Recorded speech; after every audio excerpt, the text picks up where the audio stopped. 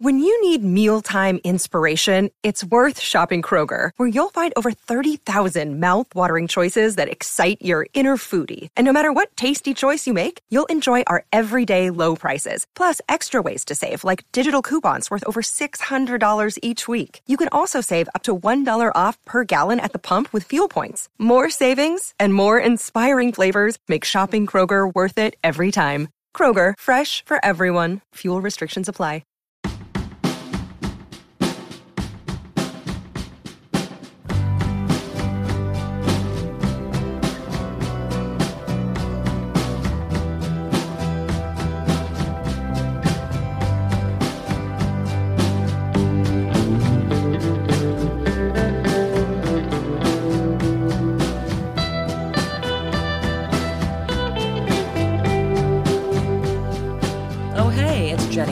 Welcome to episode 18 of the LSQ podcast. I'm excited in this episode to be joined by the R&B singer-songwriter Leon Bridges, whose music first started turning heads in 2014 and has only gotten better since. We met up this summer in New York, not long after the release of Leon's sophomore album, Good Thing, and in the conversation you're about to hear, we discussed the childhood performances that sparked his earliest creativity, and in this case that was as a dancer, even before he discovered that gorgeous voice of his. Of course, we also talked about his evolving music tastes, how he first began delving into the throwback soul and vintage R&B that informed his 2015 debut album, and his current goals for continuing to expand his sonic palette as he begins to look toward album number 3. Plus, after the Leon interview, a little something from my archive. I was listening back to a 2007 phone chat I had with Jack White and found a morsel I want to share with y'all, so that's coming up right after this.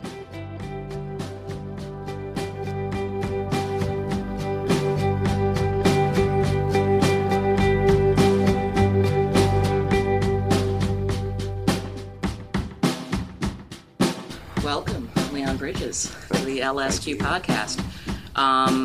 When was the first time you came to New York City, where we are meeting currently? Yes, the first time I came out to New York was for a Shinola gig. Yeah, I played at Shinola, and it was just me and the guitar. And I was that was your first trip to New York? I just want to pause for a second for listeners. I happen to know that was. That was to play a show when you were in the process of getting signed and all of the stuff coming together. So it was like a pretty big show. Yeah. And to be your very first time in New York City. That must have been intense. Yeah, it was. I mean, I was excited to be in New York for the first time. But it was, scary at the same time, seeing that, people responding to my music. And at the time I had 2 singles out on SoundCloud, and I remember being booked for the show, and I was just like, oh crap, like I'm not a good guitar player, I got to play in front of all these people and all this kind of stuff, but like, yeah, that's the first time. And so that was just, say, 4 years ago that happened, so would you have imagined back then that by now, as recently as now, you would be in this completely different situation where now you're here in New York? It's sort of old hat to you almost already at this point. I mean, when you came here to visit for that show, what was your feeling of best case scenario of what might happen in the next couple of years with your music?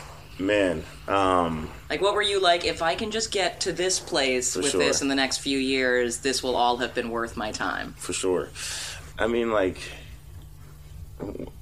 I don't know what I wanted. I mean, like, my thing was, like, I wanted to be able to support my family financially, and then there were a couple of things that I wanted to do, like a Tiny Desk concert, and I don't know, and find a record label that would support, what I wanted to do artistically, and that was it. And that was like around the time I was having meetings with Columbia Records and Atlantic and all that kind of stuff. Right. But I mean, your frame of reference at that point for people you knew who had managed to get somewhere with music, who were the sort of the artists, the more humble aspirations? Who was someone whose career in recent years you were like, if I can kind of achieve what they've achieved, that would be awesome. Yeah. Man, around that time I was, and even currently, I was looking up to artists like Lianne La Havas and James Blake and Frank Ocean, Miguel, and I never thought at that time that I would ever be in the same place with those people. And some of those guys I call my friends, and so it's amazing, where life brings us. But yeah, those are the people that I looked up to. I can see some threads or what I think those artists might have in common, but to you, what is it about what those artists do or the way they present themselves in the world that feels like, what do those artists share in your mind, James Blake and Lianne La Havas and so forth? Yeah. Or what do you think that the music that you're most instinctively drawn to, what do you think the qualities are in the artist as a whole or the aesthetic of the music that always kind of intrigues you? Well, I've always been a lover of R&B, and I would say that that's kind of like the common thread with all those artists. But it's unconventional R&B, right? Yeah, for it's sure. like what you might not call R&B as your first description of it, but like that's like if you're going to really break it down to what it is, that's what it is, right? It definitely is unconventional. But the root of it all is R&B, and that's kind of what I was drawn to in the beginning. Like, those guys are great songwriters, and their approach to that genre is very unique. And so, okay, I know that you only started playing the songs that we've heard from you as an artist, shortly before this first trip to New York that you were talking about.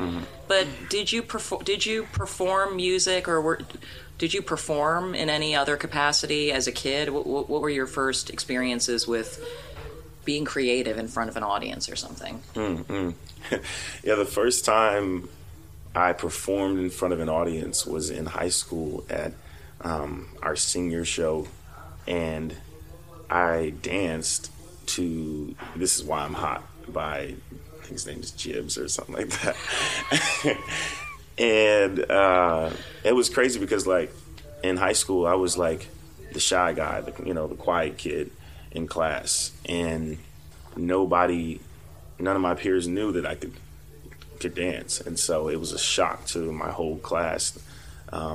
Was it like some Napoleon Dynamite shit? Like, were you just almost, yeah, like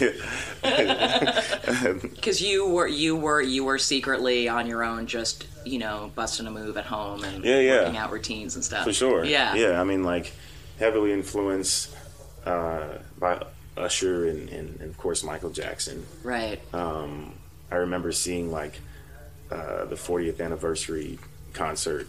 I was like in seventh grade, and that's kind of what sparked my love for dancing. And how long had you been dancing on your own, as the Robin song goes, in your room before you when did this performance in high school? I mean, from a little kid? Or? I mean, yeah, since I was like 12, right. About 12, 13, and I remember me and my homies, we used to pretend, like we were, boy bands, and we get out on the front porch and like come up with routines and all that kind of stuff, like any, kid, right. back around that time. And, but yeah, that was, I started when I was 12 years old, and I didn't, dance in front of an audience, until I was about 15. Right. So you had a few friends who knew that you danced, who you would do. Yeah. Right. Why do you think you didn't? Was it just shyness that made you kind of put off, like showing your moves in front of people besides your friends who you were doing it with? Or yeah, for sure. Shyness, and then like I never thought that I was like good enough. I guess comparatively to some of my classmates who were awesome at it. Right. And so, yeah. And because I'm intrigued, and I wonder, was it a similar thing with playing music, where when you first started doing it, you felt like you had to just do it in private, and didn't feel like you were ready for an audience, even when you started playing for audiences? For sure. And more of it was like, trying to sharpen my craft. I had just picked up the guitar, had just started songwriting. So tell me about what inspired that. What inspired you to pick up the guitar in the first place? Yeah. Well, when I got to college, I went there initially to get my associate's degree, but also hopped into the dance program as well. And so before I got there, my brother, my older brother, he went there first, and there was this group of guys that he had met who were from. It was crazy because like they were from the hood, but they were taking like ballet and modern dance classes, and so like that inspired me to kind of take some technique classes. And when in my downtime, I met this chick her name was Kyrie, who was a dope guitar player. And I remember one day she was on her way to class, and I was like, yo, you mind if I strum on your guitar while you're in class? And I was like, hey, can you show me some chords?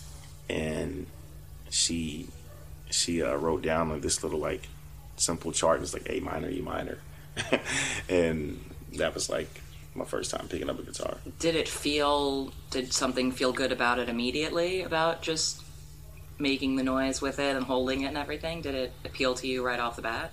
Oh, totally. I mean, and then I felt like kind of good because, I was able to kind of like to get it down pretty quick and strum, and it felt awesome because I had seen a lot of, I kind of always aspired to play guitar and write my own songs. So how long were you sort of just teaching yourself guitar before you start writing tunes? Man, that was about a year. Right. So you learned how to play other songs first. Yeah. It's funny because like I used to like take those same chords, A minor, E minor, and just sing some of the songs that I knew over it. Right. And so that was. So what were some of those songs? What were some of the songs you first like taught yourself to play perfectly? Yeah, there was this one song called "Fiendin" by Omarion, and it was like, and I know when I'm away, you miss me all day, got me going crazy, girl, I'm fiending you. When you need to be relaxed, lay down on your back, know who you can have. So that was like the first one. And so it must be interesting kind of transferring songs that were fully produced radio tunes that you had heard into just these kind of stripped down acoustic renditions of the songs. Yeah. It kind of turns them into something totally different. Yeah, and you can kind of do that with anything, and of course the melody will change a little bit. But, right. If it's right, and that's I guess sometimes the testament to like what's a really good song is when it works, when it still sounds dope as just like the guitar part. Exactly. And so the first couple of songs that you started writing, what was sort of the feel that you were going for? Yeah. So I remember when I've kind of made the decision to start writing songs. I remember sitting down with a homie who actually lives here now, but we grew up together in Fort Worth. And I remember asking him, I was like, who are some neo soul artists? Because I felt that was like a cool alternative to like traditional R&B. Yeah. And so he wrote down like Miguel and Frank Ocean and all that kind of stuff. So I went and checked those guys out. And at the time I was listening to a lot of underground hip hop. Right. And so before I got okay on the guitar, I used to download beats from Bandcamp. Mm. And the first song I wrote was a song called Conversion. And I remember going to like the open mics and plugging in my iPod, playing the beat and singing over the beat. And that was like one of the first songs I wrote.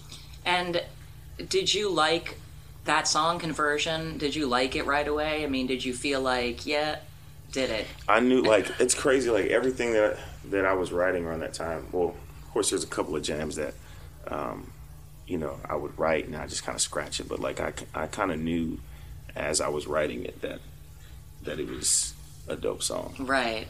I mean, did you feel like you had discovered, like, a pleasure zone that, I mean, it must have been exciting to be, you know, already like an adult, a young adult, but already an adult, and kind of suddenly open the door to this outlet that, you know, you had dance as a creative outlet before, but yeah, I mean, did it sort of feel like, what the fuck is this? No, yeah, totally. No, that's sort of like a abstract question. No, exactly what you said as far as like the pleasure zone, because welcome to the pleasure zone, Leon. Because, you know, it was awesome being able to express myself through dance when I was in college. But I remember having to kind of step away from school to pick up some extra hours to help support my mother.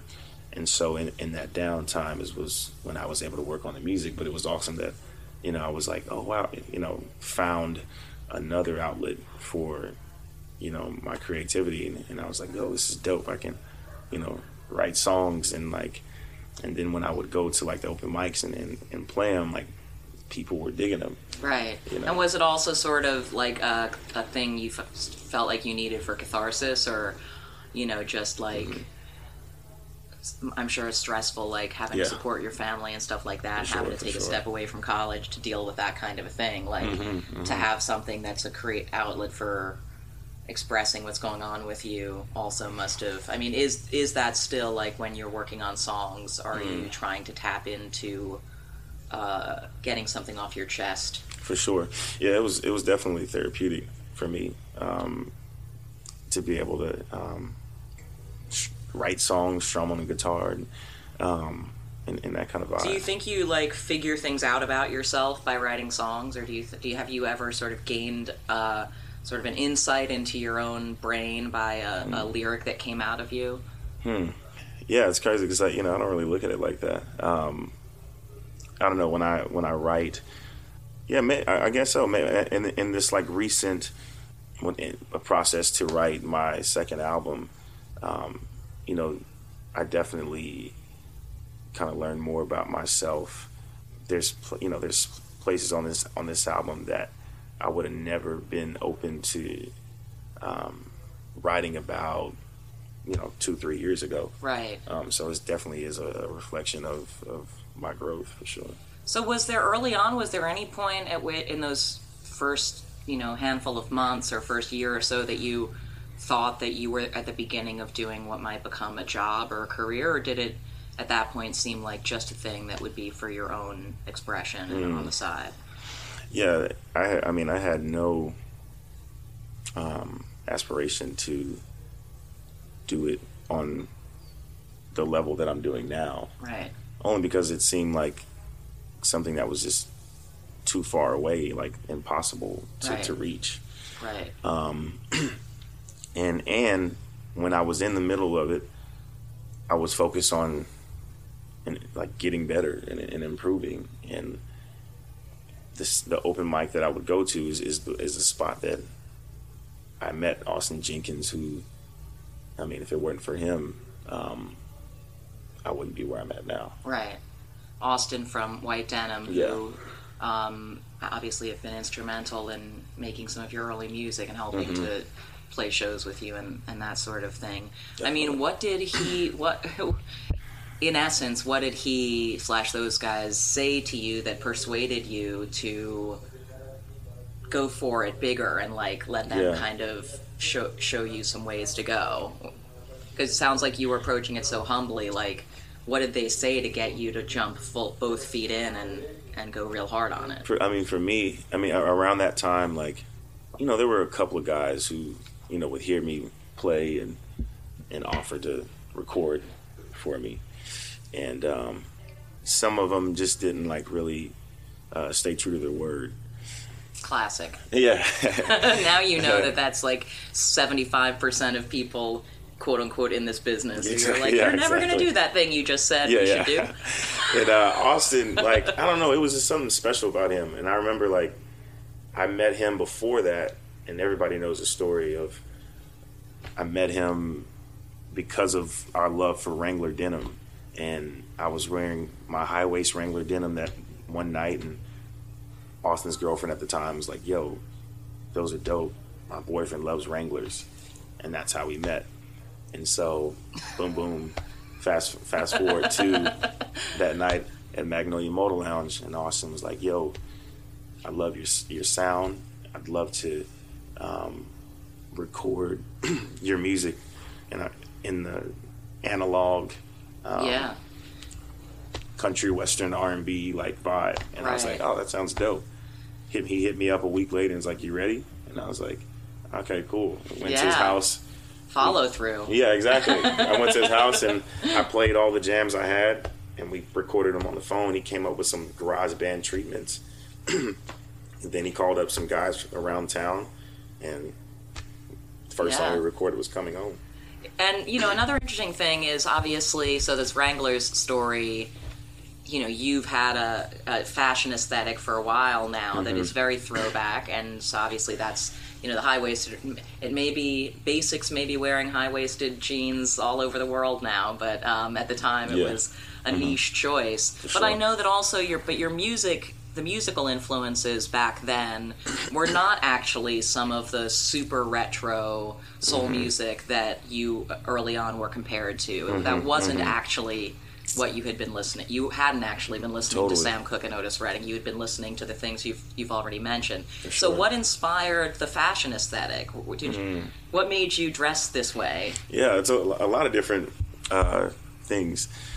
So when I was in college dancing, when we would perform certain pieces, like, you know, we did a lot of Bob Fosse, and at the time I was digging like Gene Kelly and that kind of vibe.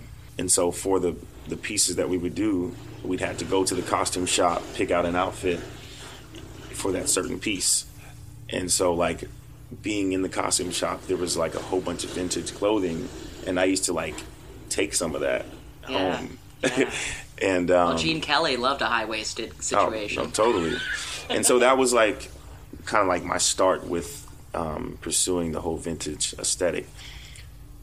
Also, I remember being on Facebook and seeing this photo float around of these dapper black men wearing suits, and turns out it was the group Street Etiquette.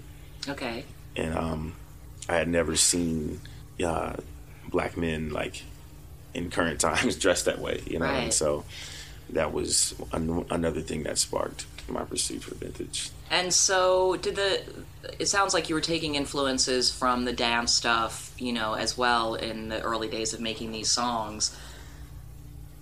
At some point, did they start to combine? I mean, do you feel like they're getting closer together, where there's more, where your performing is more an outlet for both things? Because the look has been, you know, sort of blended into the whole thing, and I'm sure there's opportunities to bust some moves during your show or whatever, but do you want to do more, incorporating more dance into your creative career? Definitely. And now I'm kind of taking, you know, baby steps to get to almost at the level where, like, the way like Beyonce dances, and like, you know, I've been built for this. It's crazy because everything that I learned in college prepared me for what I'm doing now. You know, everything from like getting me comfortable on the stage, and you know, when I'm doing photo shoots, you know, I can, you know, move in a way that boom, boom, boom makes it, you know, for a dope photo. Right. But yeah, when I dance on stage now, it's a kind of experimental and in the moment. But I definitely want to get with a choreographer and kind of sharpen that side of me again, because it's also funny because like when I was dancing and doing choreography, I used to go on YouTube and look for a bunch of songs to choreograph to, and that's what kind of built my musical taste. Right.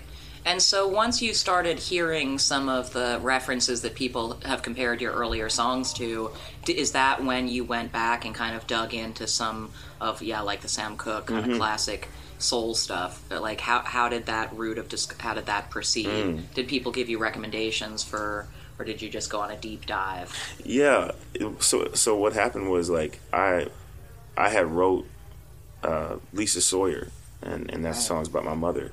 And I remember playing it for a friend, and he's like, wow, man, it sounds like Sam Cooke. And I was like, I don't even, like, really listen to Sam Cooke, like that. And so that's when I started to kind of dig a little deeper. And he also put me on to a lot of gospel music from the 40s and 50s. And I had never heard soulful gospel music like that, because I was raised on the Donnie McClurkins and the Kirk Franklins. Contemporary. Yeah. And so that kind of would cause me to dig a little deeper. For the new album, for the second LP, it is decidedly more modern sounding than the first one. Definitely feels like a 2018 R&B album. How much of kind of really just wanting to assert a modern sound was a part of that? I mean, how much intentionality did you go into making this newer record with, of having it not be as... Did you want to sort of broaden beyond being pegged as, like, throwback vibe guy? Totally. Yeah, so I think the change was kind of inevitable, because I felt like I had hit a wall when it came to trying to write more songs like Coming Home. And I was like, everything that I needed to say within this style is right here in the first album. There's no need to, keep writing this way. And so when I first got off the road to write for this album, the songs started out as like a 70s like country vibe. And then it went to, like, we were writing like 80s, 1980s R&B kind of vibes, and we kind of talked with each other and was like, this might be too far of a step. And so and I felt like I feel like, I mean, I was reminded of like George Benson at moments listening to it, because just like a sweet 80s like jazz almost, Yeah, and as me and Austin Jenkins and my producers and myself, we felt like we hit a wall creatively. And so I remember meeting Ricky Reed via Dej Loaf, and I did a song with Dej called Liberated. And in that session, Ricky encouraged me to sing a vocal that I thought I couldn't sing. Did it.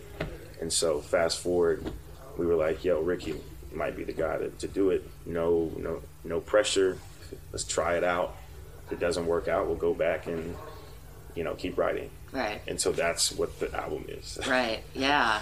And, I mean, so let's just pause for a second, rewind, and talk a little more about the songwriting process for you. I mean, so when you're, even before you get together with whether it's Ricky or Austin or whoever, like, what's your process like of beginning songs? Or do you try and kind of jam with everyone in the room? Is there a phase where you're kind of alone in whatever your creative space is that you're kind of jotting down ideas? Yeah. I mean, I'm constantly jotting down ideas. Sometimes it starts me messing around on the guitar. Sometimes there's a lot of times in songwriting, it can be difficult to just like only write on guitar, because I feel like that can be limiting. Yeah.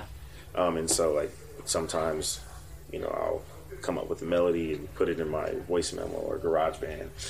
But the process for this album, a lot of it started out with like Ricky, he had a library of different like vibes, and he would play. A library? Yeah, it's a library. Nice.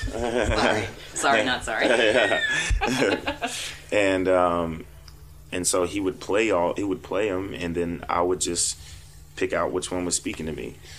And a lot of it started out with just me, being like, I'm down, I'm down, I'm on the bed. What was that? Okay, wait, record that. And the whole session, you know, is like me with the SM7 microphone and just like boom, boom, boom, boom. It was like, it's really hard to like remember everything because it went by so fast. Like, wow. And so that's awesome because, you know, there's like the cliches about like, oh, you got your whole life to write your first record and they give you a year to make your second, whatever the totally, whatever the thing is. But it sounds like you found found a confidence in what you were doing. For sure. And like, I mean, and to be honest with you, like in the beginning of the sessions, like I wasn't all the way for it because like it was a hard thing for me to be in a room with strangers who are great people, but it like in the moment it was hard to contribute ideas sometimes. And then everything that we were writing was just so different from each other. I mean, as you can see, the album is, you know, very a lot of variety. Yeah, for sure. And so I was like, how is like this song "Bet Ain't Worth the Hand" gonna fit with Beyond, and how is Lions gonna like? Right. But it's cool. Like I think it showcases, you know, a wide range of my artistry. You know, I think working on this album just kind of like opened up new doors for me.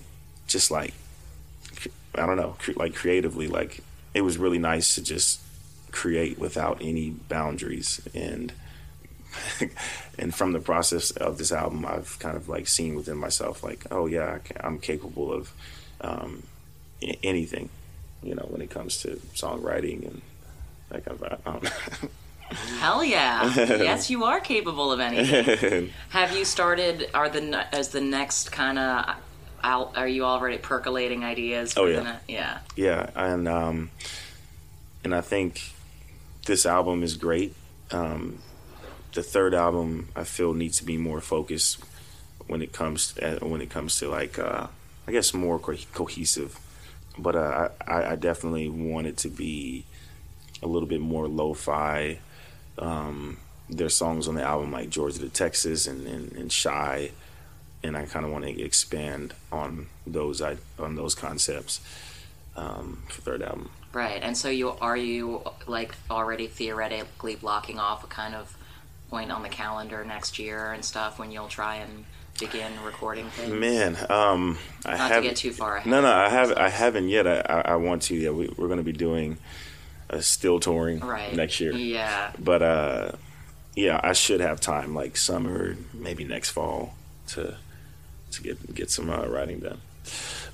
But yeah, I put together this like it's like collage of different albums, and it was like Dr. John, it was Funkadelic, it was Jodeci, it was Frankie Beverly and was it Mace, and put all that together, and that's what I feel like third album needs to be. Oh wow. That sounds awesome. Not to rush you or anything. Can't wait to hear it. Yeah. Well, thank you so much. I think that's all I've got for you, Liam. All right. Well, let's get into this next thing on episode 18 of LSQ. It's a little bit of a phone chat I did back in 2007 with Jack White, and this was when Rolling Stone magazine was about to be celebrating their 40th anniversary, and they had us interviewing an array of artists about how music and fans' relationship with music had changed over the years. So that's what you'll hear Jack talking about, well, right now. Do you think that from your perspective that fans relate to music differently now, you know, in the year 2007 than they did, you know, when you were a kid? Yes, I think so. You know, I think it's a very rough time. It's a really rough time to be a musician, and it's a scary time. It's the kind of thing where if you were a carpenter and, you know, all of a sudden, you know, there's just no work in town, you know, in that situation you worry, a carpenter's worried about how to pay the bills, and right now it's just you worry how to just keep yourself grounded to why you started making music in the first place. Through all the clouds of all of them, the MySpace and the cell phone cameras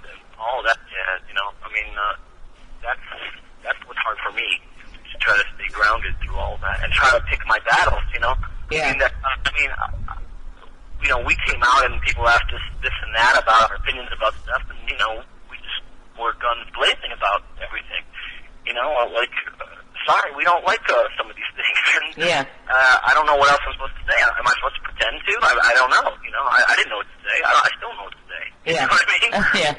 So all you know is what makes you feel comfortable and what doesn't. You know what I mean? And the trick has always been now to take anything that makes me feel uncomfortable and to turn it into more music.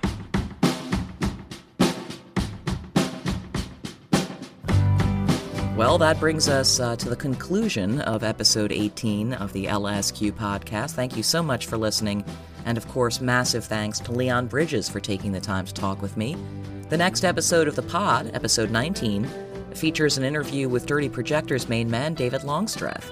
So look for that in the next couple of weeks. Dirty Projectors are also about to be back on tour in North America. So dirtyprojectors.net has the info if you want to get a jump on that. And if you subscribe to LSQ right now, you'll always get the new episodes as soon as they come out. Plus, if you've got a rating or a review you care to leave, I'd appreciate it. And as always, you can reach me with feedback and so forth on Twitter, @JennyLSQ. Maybe do some binge listening and delve into recent episodes, that two-parter with Connor Oberst, or the one from earlier this year with Tegan and Sarah, also a favorite of mine. I can't believe that we're now coming up on the 1-year anniversary of LSQ. I'll try and do something special to celebrate next month as well. But anyhow, for now, we're done. Episode 18 in the can. Thanks so much for listening.